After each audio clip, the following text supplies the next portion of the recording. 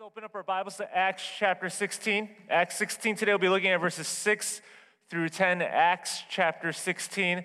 If we have not had a chance to meet, my name is Kenson. I serve as the pastor of our Bridgeport church. So grateful to be with you all this morning. And also very excited for August 29th, having a chance to celebrate together on 31st Street Beach. So hopefully like a day like this would be perfect for us to be out there, have a chance to baptize some folks, and just have some fun out there together as a church family. It's one of the few times that we actually, as a region, get to come together. So please join us for that. Invite your friends.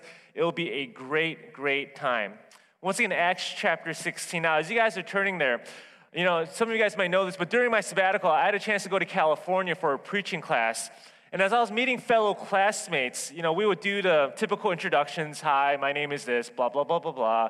I do ministry here, blah, blah, blah, blah, blah. And what's so interesting is that every time I introduced myself, it was almost always the same response. Hi, my name is Kenson, and I live and pastor in Chicago. Whoa, Chicago? It must be really dangerous. Whoa, Chicago? There's a ton of shootings there, right? Whoa, Chicago? Are there gangsters everywhere? There are like 20 students in the class, and they all knew Chicago the same way. It's a dangerous city. It's a violent city. And I knew that some of them wanted to ask, but it would be rude to ask, but it was through their facial expressions. They're like, why are you in Chicago? Of all places to live and do ministry. Today I want to answer that question for us. Why are we as a church in Chicago? Now, in case if you didn't know, South Loop is one church of a family of interdependent churches. We currently have 10 congregations all across the city that call themselves Park Community Church. And let me just show you on the map here that these churches are in the blue dots. These are the Park Community Churches here. We have the Rogers Park Network, Subsakara, which is a park church on Devon Avenue, Forest Glen, Norwood Park, Lincoln Park, Near North, South Loop, Bridgeport, and soon to be Hyde Park and Albany Park on September 12th. In addition, we've helped plant dozens of churches all across the city through our resources and trainings, through different church planting networks, and these are represented in the white dots on the screen here. So if you didn't know this before, know this now. We are committed as a church in reaching the city with the good news of Jesus. And from the pulpit, every so often, we want to answer the question, why? Why do we believe God has called all of us to be on mission in the city? Now, in our verses today, what we're going to see is that God will lead Paul to go further west than he's ever gone, going into city after city after city after city. And what we're going to see from Paul's example is how he sees the city as a very strategic place to bring the gospel. So let me read our verses, and we're going to jump right into this topic here, okay? So Acts chapter 16, verses 6 to 10. And they, Paul and Silas, went through the region of Phrygia and Galatia, having been forbidden by the Holy Spirit to speak the word in Asia. And when they had come up to Mysia, they attempted to go into Bithynia, but the Spirit of Jesus did not allow them. So passing by Mysia, they went down to Troas, and a vision appeared to Paul in the night. A man of Macedonia, present-day Europe, was standing there, urging him and saying, "Come over to Macedonia and help us." And when Paul had seen the vision, immediately we sought to go into Macedonia, concluding that God had called us to preach the gospel to them. This is the word of the Lord. God. Are you for the city? Are you for the city? Now, I'm very intentional with the preposition for because it communicates posture. Because for many Christ followers, even though we might live in the city, it doesn't necessarily mean that we are for the city. For example, some are in the city, but they stand against the city. What that means is that I might have my zip code in the city, my taxes might go to the city, but my heart is far from the city. That this is a heart that can't see any good in the city. That there's so much corruption, so much rebellion against God, so many bad influences that the natural response towards the city is that it should be avoided at all costs. This posture often comes from a place of purity and holiness, and those are good things. But the potential problem with this posture is that it begins to see the city as an enemy of our faith as opposed to an opportunity to show off the love of Christ. That is, with this posture, it can be easy to believe that the city is hopeless, it's too wicked, it's irredeemable. But here's the thing. If the gospel teaches us anything, it shows us that Jesus can redeem anyone, even the worst of sinners like you and me. With Jesus, there is always hope. Now, for some others, we might not see ourselves against the city, but living above the city. You know what that means is that some of us have the resources and power to do something about the brokenness and pains of our city. And last week, Rafe did a fantastic job telling us all the different ways that we can sacrificially engage. For example, with the whole orphan crisis in our city, that if every Christ follower was to choose to adopt today, this issue would be resolved overnight. God has blessed some of us with the ability to do just that. But instead, we use our means and resources to live above the city, to distance ourselves between us and the problems. That we might be quick to say, I love the city. We might have our Chicago tattoo on our arms with the 4 stars, or we might have all of that. But what we're really saying is that I love my slice of the city. I love what the city can give to me. The problem with this posture is that once the cost outweighs the benefits, we will move. We will move. That the city becomes more about me than about being on mission. This sees the city as a place to consume and not a place to lay down our lives. This is the difference between a tourist and a citizen. A tourist comes in, takes a couple of pictures, and enjoys all the city can give to them. A citizen invests and takes ownership of the issues of the city. Are you a tourist in the city? Or are you a citizen in our city? We have to avoid both these postures. We can't stand against or above the city because both these postures seek to avoid the city. As Christ followers, we must be for the city. Now, in our verses today, what we begin to see happen is that now the gospel is moving further west than we've ever seen it, into Europe. And Paul now is beginning his second missionary journey. And the pattern, as I said earlier, that we will see over and over and over again is that Paul now goes to every megacity there is on this side of the world. Now, in order to understand what's going on here, we need to first understand Paul's first missionary journey in Acts 13 and 14. Now, let me just show it to you on a map here.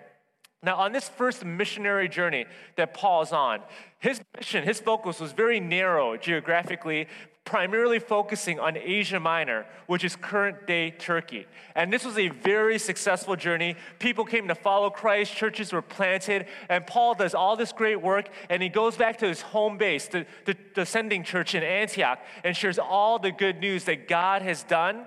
And after he does that, Paul now begins to plan for his second journey. And for Paul, his strategy is very simple. If it ain't broke, don't fix it. Since the first journey was so successful, let's continue to build off that work, revisit these churches in Asia, continue to strengthen and encourage them. That was the plan. But this is where it gets interesting. Chapter 16, verse 6. And they, Paul and Silas, went through the region of Phrygia and Galatia, having been forbidden by the Holy Spirit to speak the word in Asia. So what we're going to see here is that the Holy Spirit says no numerous times. First, the Holy Spirit says no, this trip is not going to go through Asia. So Paul says in verses 7 through 8, fine, we'll go north of Asia in Bithynia. And the Holy Spirit says, no, again, you're not going to go there. And you have to keep this in mind here, that Paul right now has gone 600 miles going all over the place, to Bithynia, to Asia, to Phrygia, and God, and the Holy Spirit keeps saying, no, no, no, no. And it's not until verses 9 and 10 that God shows Paul where he needs to go. Verse 9, and a vision appeared to Paul in the night. A man of Macedonia, present-day Europe, was standing there urging him and saying, come over to Macedonia and help us. So Paul gets this vision, and the next thing we see in Acts chapter 16, 17, and 18 is that he starts going into all the major cities in Macedonia. And let me just show you Paul's second journey here. The box that's shaded in blue is where his first journey was, and right away you can see in the second journey, it was much more vast than the first journey. And the pattern that we see in this second journey is that God is leading Paul into city after city after city. And notice that God sends Paul. God here is not avoiding the city. God is not going around the city. God is not cursing the city. Instead, what is he doing? He is sending Christ followers. He is sending Paul and his team with the gospel to reach and bless the city. God is for the city. Now, to help us move through our verses today, I want to answer these two questions. First is this: why was Paul compelled to go into the city? What made him realize that the city would be a strategic place for the gospel? And second, what did he do once he was in the city? What did he do when faced with the overwhelming issues of the city? What did Paul bring to those problems?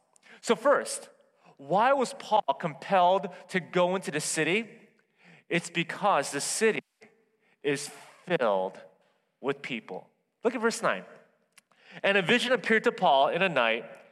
A man of Macedonia was standing there urging him and saying, "Come over to Macedonia and help us." Notice here how God compels Paul to invest in this region. He doesn't give him a picture of urban comfort, of urban convenience, of trendy activities. He gives him a picture of a man crying out for help. And this is what makes city a cities. It isn't the skyscrapers. It's not the cool restaurants. It's not the lakefronts. What makes a city is the people. That's literally what defines a city. It's a density of people. And this is why Paul was drawn to go into city after city after city. It's not because the city was hip or cool. It's because Paul has given his life to sharing the gospel with spiritually lost people. And the city was packed with lost people. Is that not what the Great Commission is all about? It's all about people. It's about people. Tim Keller, a pastor in New York, once said this about why God loves the city more than he does the country. He said this: the country has more trees than people. The city has more people than trees. Because God loves people more than he loves trees, he loves the city more than he loves the country. All right, he said it, not me, okay? Now there's a bit of lightheartedness to this because we all know this, right? God loves the country and the city, and you need to hear this at the very onset here. This is not a sermon that is bashing on the suburbs. This is not a sermon saying that God hates the suburbs. There is no such thing in the Bible that says that God hates the suburbs or it's not a mission field. We have to remember that wherever there is people, Christ followers must go, churches must be planted. In the city, in the suburbs, in the villages, in the tribes, in rural areas, everywhere. Churches need to be there, Christ followers need to be there. But at the same time, what Tim Keller is saying here is not wrong. It's not wrong. When it comes to reaching the most people with the love of God, it is undeniable. The city is the most strategic opportunity to do just that. Consider this. As of today, over half of the world's population lives in cities. Every 3 months, 5 million people are moving into cities all over the world. That is almost 2 Chicagos being formed every 3 months. By 2050, close to 70% of all people in the world will live in cities. So let me ask you, if the nations are moving into the cities in droves, where is the most strategic place for Christ's followers to be? It's in the city. If culture and technology and the arts and politics and business are being shaped in the city, where is the most strategic place for the church to be? It's in the cities. Now, what does it mean for us who are living right now in the city of Chicago? We need to make the most of every opportunity. Now, if I can just say, this idea should not be too hard to grasp, because that's what the city's all about. It's all about opportunity. The reason I'm in the city, my family, my parents, and my grandparents immigrated from southern China into the city is for economic opportunity. It's a place where they were able to have the opportunity to secure a financial future. That's why I'm here. That's why I'm here. For some of us here, the reason that you're in the city of Chicago is because this is a platform to be able to build your resume, to have a chance to prove yourself. That in the closing verse of Frank Sinatra's song, like New York, New York, he says this, and if I can make it there in New York, I can make it anywhere. Some of you are in the city for that very reason, that you're here to climb that ladder. You're here to prove yourself. You're here to get that internship. You're here to get that best education. Cities are places of incredible opportunities. Many of us are in Chicago for that reason, and that is not wrong. I am so glad that God has brought you and hundreds of thousands of people into our city. But could it be possible that as you are here for an opportunity, that one of those other great opportunities that God has you here and right now is for the gospel? Could that be possible, that he has you here for that reason? You know, when you look at our verses, Paul and Silas have no idea what's going on. They have no idea what's going on here. That if you were to ask these really godly men, hey, you know, at the beginning of their trip, you know, what is God's will in your life? They would say, I have no idea, okay? All God keeps doing, he just keeps saying, no. I have no idea what he wants from me. But once God said yes, they were all in. And because Paul was faithful when God opened that door, it became one of the biggest turning points for the mission of God. Because it's in that Macedonian call, the gospel went to Europe and the Western world was evangelized. We, the church in America, have the gospel today because Paul was faithful to this calling to make the most of every opportunity for the gospel. Now, God has led all of us to the city for a variety of different reasons. For some of you, Chicago was your first choice, and for some of you, you're like Paul, it was your last choice, okay?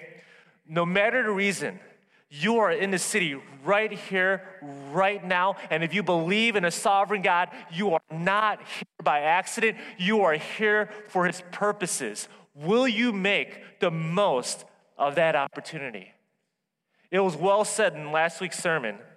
The issue for us is not the lack of opportunity for gospel impact here in the city. There are tons of people in the city, and there are tons of opportunities, tons of issues to get after. The real question is our willingness to do it. It's our willingness to be uncomfortable for the sake of others to know Jesus Christ. Paul was faithful with the Macedonian calling. Will we be faithful to the Chicago calling that God has given to all of us? Whether he's called you here for 2 years, 4 years, 6 years, 20 years, 40 years, will you be faithful to that calling? And this leads to the second question. What did Paul do once he was in the city? It says it here in verse 10. He preached the gospel. Look at verse 10 here.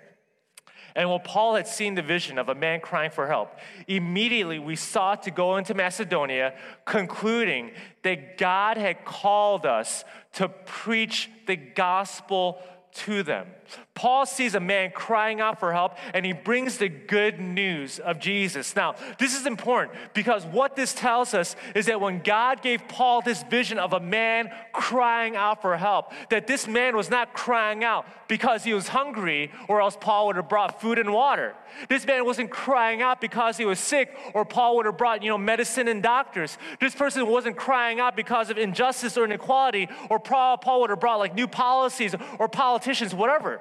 No, Paul brings the gospel. And what this tells us about the greatest need of this Macedonian man, as a matter of fact, the greatest need of all humanity is that we need to be right with God. Paul doesn't bring the good news of education, economy, politics, after-school programs, and granted, these are all really important things and expressions of good gospel work.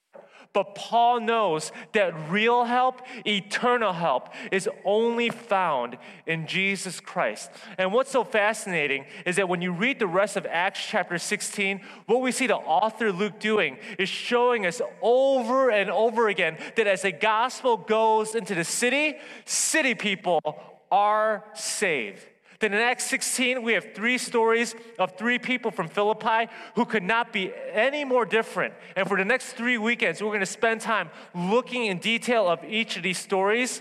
But what I want to show you is the overall theme of all these stories, and that's Jesus saving all of them. Then when you look at verses 11 and 15, we have the first city who is Lydia. It says in verse 14 that she was a woman named Lydia from the city of Thyatira, a seller of purple goods who was a worshiper of God. What this verse tells us is that first, Lydia, was a seller of purple goods, which meant that she was a business owner. And her business would have been high-end fashion. Because back in those days, the process of making purple dyes was very expensive. So this was a very successful businesswoman in high-end fashion. She was put together. She was affluent. She was a business owner. She was part of the upper class. And we also know that she was religious too, that she was a God follower. She was a winner in every way. And what happens with her? Jesus saves this city person. That we read in this story here that Paul shows up to her prayer meeting, that she's still trying to discover who God is, and God opens her heart and she knows the good news of Jesus Christ and she comes to saving faith. This high-level executive. Then you have verses 16 and 18. Luke gives us a second city person, and this is someone who could not be any more opposite than Lydia. Verse 16. As we were going to the place of prayer, we were met by a slave girl who had a spirit of divination and brought her owners much gain by fortune telling. This slave girl was probably 10 to 14 years old and most likely sold by her parents. And this little girl had the ability to predict or tell the future because she was possessed by demonic powers. And this little girl could not be any more different than Lydia.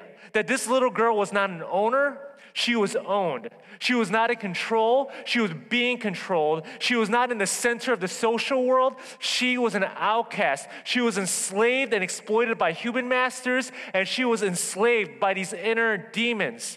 That she would be a modern day equivalent in our city of human trafficking. And even this slave girl, Jesus steps in and saves this city person, that Paul sees her and says that in the name of Jesus Christ, come out of her. Paul says to the demon that in Jesus' name and power and authority, he is greater than you, so get out. And this slave girl is then free and comes to saving faith in Christ. And then finally, for the rest of chapter 16, we get a jailer who cannot be any more opposite than these two. That once this slave girl is free, her owners are enraged because she has lost all her powers, and thus she can't make money for them anymore. And Paul and Silas are thrown into prison, and they meet this jailer. And most likely this jailer was ex-military because Philippi was a Roman colony, and a lot of the military people went there to retire, and a pension for their retirement was to have a job like this. It was to work in a jail. So this jailer would have been for us a modern day equivalent of a blue-collar, middle-class man who was spiritually indifferent, not popular or unpopular. And even for this jailer, a blue-collar guy, Jesus steps in and saves this city person. Then an earthquake goes throughout the prison. All the prison doors are unlocked. The chains are all unlocked. And the jailer immediately puts a sword to his chest to end his life because he thought that everyone has run out. And this would have been the penalty of his life anyway. It would have been execution. So he was just going to do it first for himself. But Paul screams out and says, "Do not harm yourself. We are all still here." The jailer rushes in, cries out to Paul and Silas, what must I do to be saved? Paul shares the gospel, and this man is saved. Do you see what's happening all throughout chapter 16? Do you see the message here? God is sending the gospel to save city people. That these three people could not be any more different. Upper class, middle class, lower class, Asian, Greek, Roman, social insider, outsider, and someone in the middle, a woman, a kid, a man. These three could not be any more different, could not be any more diverse, and Jesus saves all of them. This is why we must be for the city, because we must believe that the gospel can reach and transform our city, because the gospel saves. Amen? Amen. So let's get practical here. How can we be for the city? First is this, and this is always the first step. We have to go. We have to go. Verse 9. And a vision appeared to Paul in the night.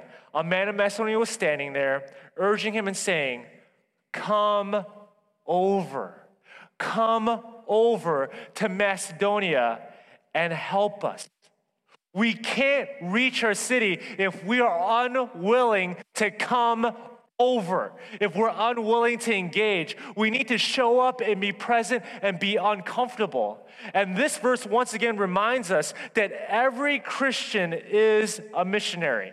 Not a missionary in the sense that we're all called to go overseas and to reach, to go ahead and reach the unreached people groups. Some of us will be called to that. But every Christian is to be a missionary because we all have a mission, because Jesus has given all of us the great commission to obey.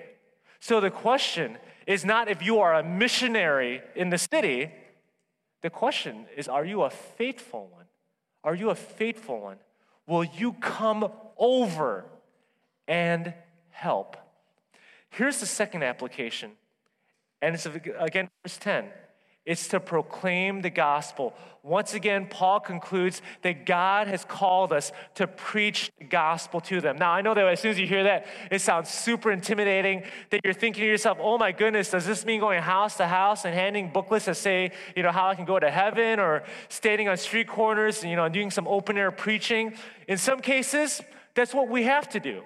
But that's not the only way that we get and proclaim the gospel, that it's much more dynamic than all of that. Because once again, when you look at Paul in chapter 16 and how he shares the gospel with all three of these people, they are done in various ways. With Lydia, he engages in conversation with her and reasons with her. With the slave girl, what this slave girl was not for Paul to first show up with a gospel tract to say, will you believe in Jesus? What she needed first was someone to free her from this injustice and oppression. That is what she needed first. And for this jailer, he needed to see radical sacrifice in order to come to Christ. Because once again, he was ready to kill himself. He thought all the prisoners escaped, but Paul chose to stay in the prison. And because Paul chose to stay locked up, the jailer could live. His life was spared, and because of that radical sacrifice, he had to ask, what must I do to have a faith like yours? With all three of these people, the gospel was demonstrated differently. In the same way, to preach the gospel is to share with others the good news of Jesus Christ with our words. It will never be less than that. But to proclaim the gospel is also living out those truths so that we can show that the gospel is credible through our lives. So we serve and sacrifice for others. We speak and stand against injustice. We welcome the orphans and the outsiders. All of this proclaims the good news of Jesus. And a very practical thing that we can do to grow in this area, if I can give you guys this, is to go to our website at renewchai.org. This website leads us to Renew Chicago, and this is the outreach arm of our church that deals with issues broadly affecting our city. And on this website, you can learn about the issues in our city, so you can know more about that. You can also pray in specific ways for the healing of our city. You can also see all the different organizations that you can support with our resources.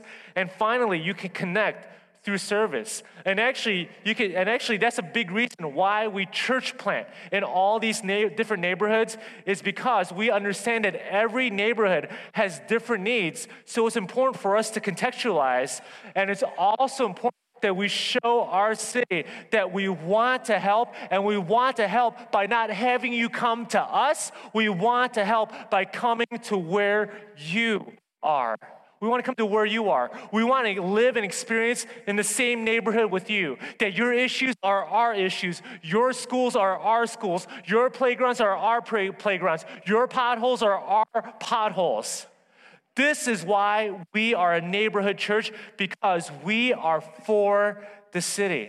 And here at South Loop, you're doing such a great job with that. You have Bread of Life Ministry. I know that oftentimes throughout the year, you're helping out at Pacific Garden Missions. Oftentimes on Fridays, you're hitting the Loop or UIC to share the gospel of Jesus Christ. I know there are strong partnerships with international students, and you guys are the champions of the adoption fund. So South Loop, way to go with that.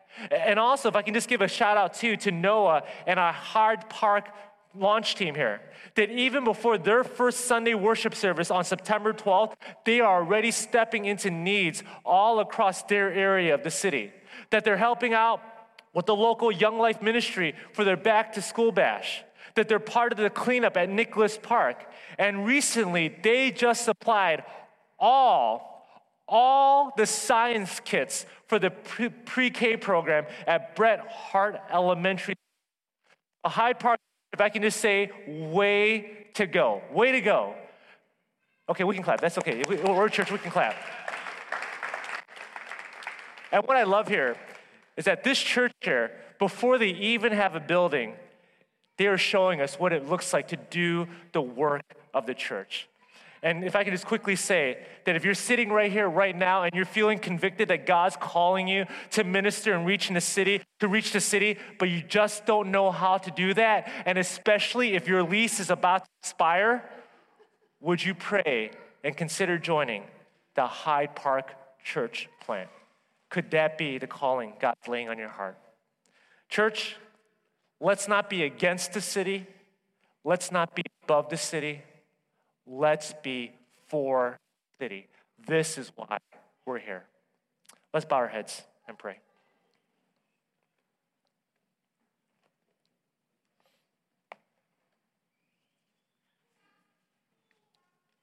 Father God, as I think back to my time in California, and Lord, I get it. I get it. That the city is a hard place. Chicago can be a hard place. Things can seem overwhelming. That every summer we seem to be kind of playing things on repeat. And I guess sometimes, Lord, it's just maybe easier to do ministry and life somewhere else. So God, all the more reason that God, that you lay on every single one of us a Chicago calling. Lord, a calling of conviction, a calling that is led by your Spirit to bring the gospel here. That God, that we know, Lord, that it's going to be hard work. We know that's going to be challenging work. But Father, that's exactly why the church exists, is so that we can step into those very things. So Father, would you help us, Lord? Would you help us to be a church? Lord, help us to be faithful where you have placed us at. That many of us live in different places, different areas of the city, doing different works. God, we're not there by accident. Father, help us to be faithful to those opportunities. God, help us, Lord, to be able to see the city reach, Lord, not for our name's sake, but because of the name of Jesus Christ. And it's in his name we pray.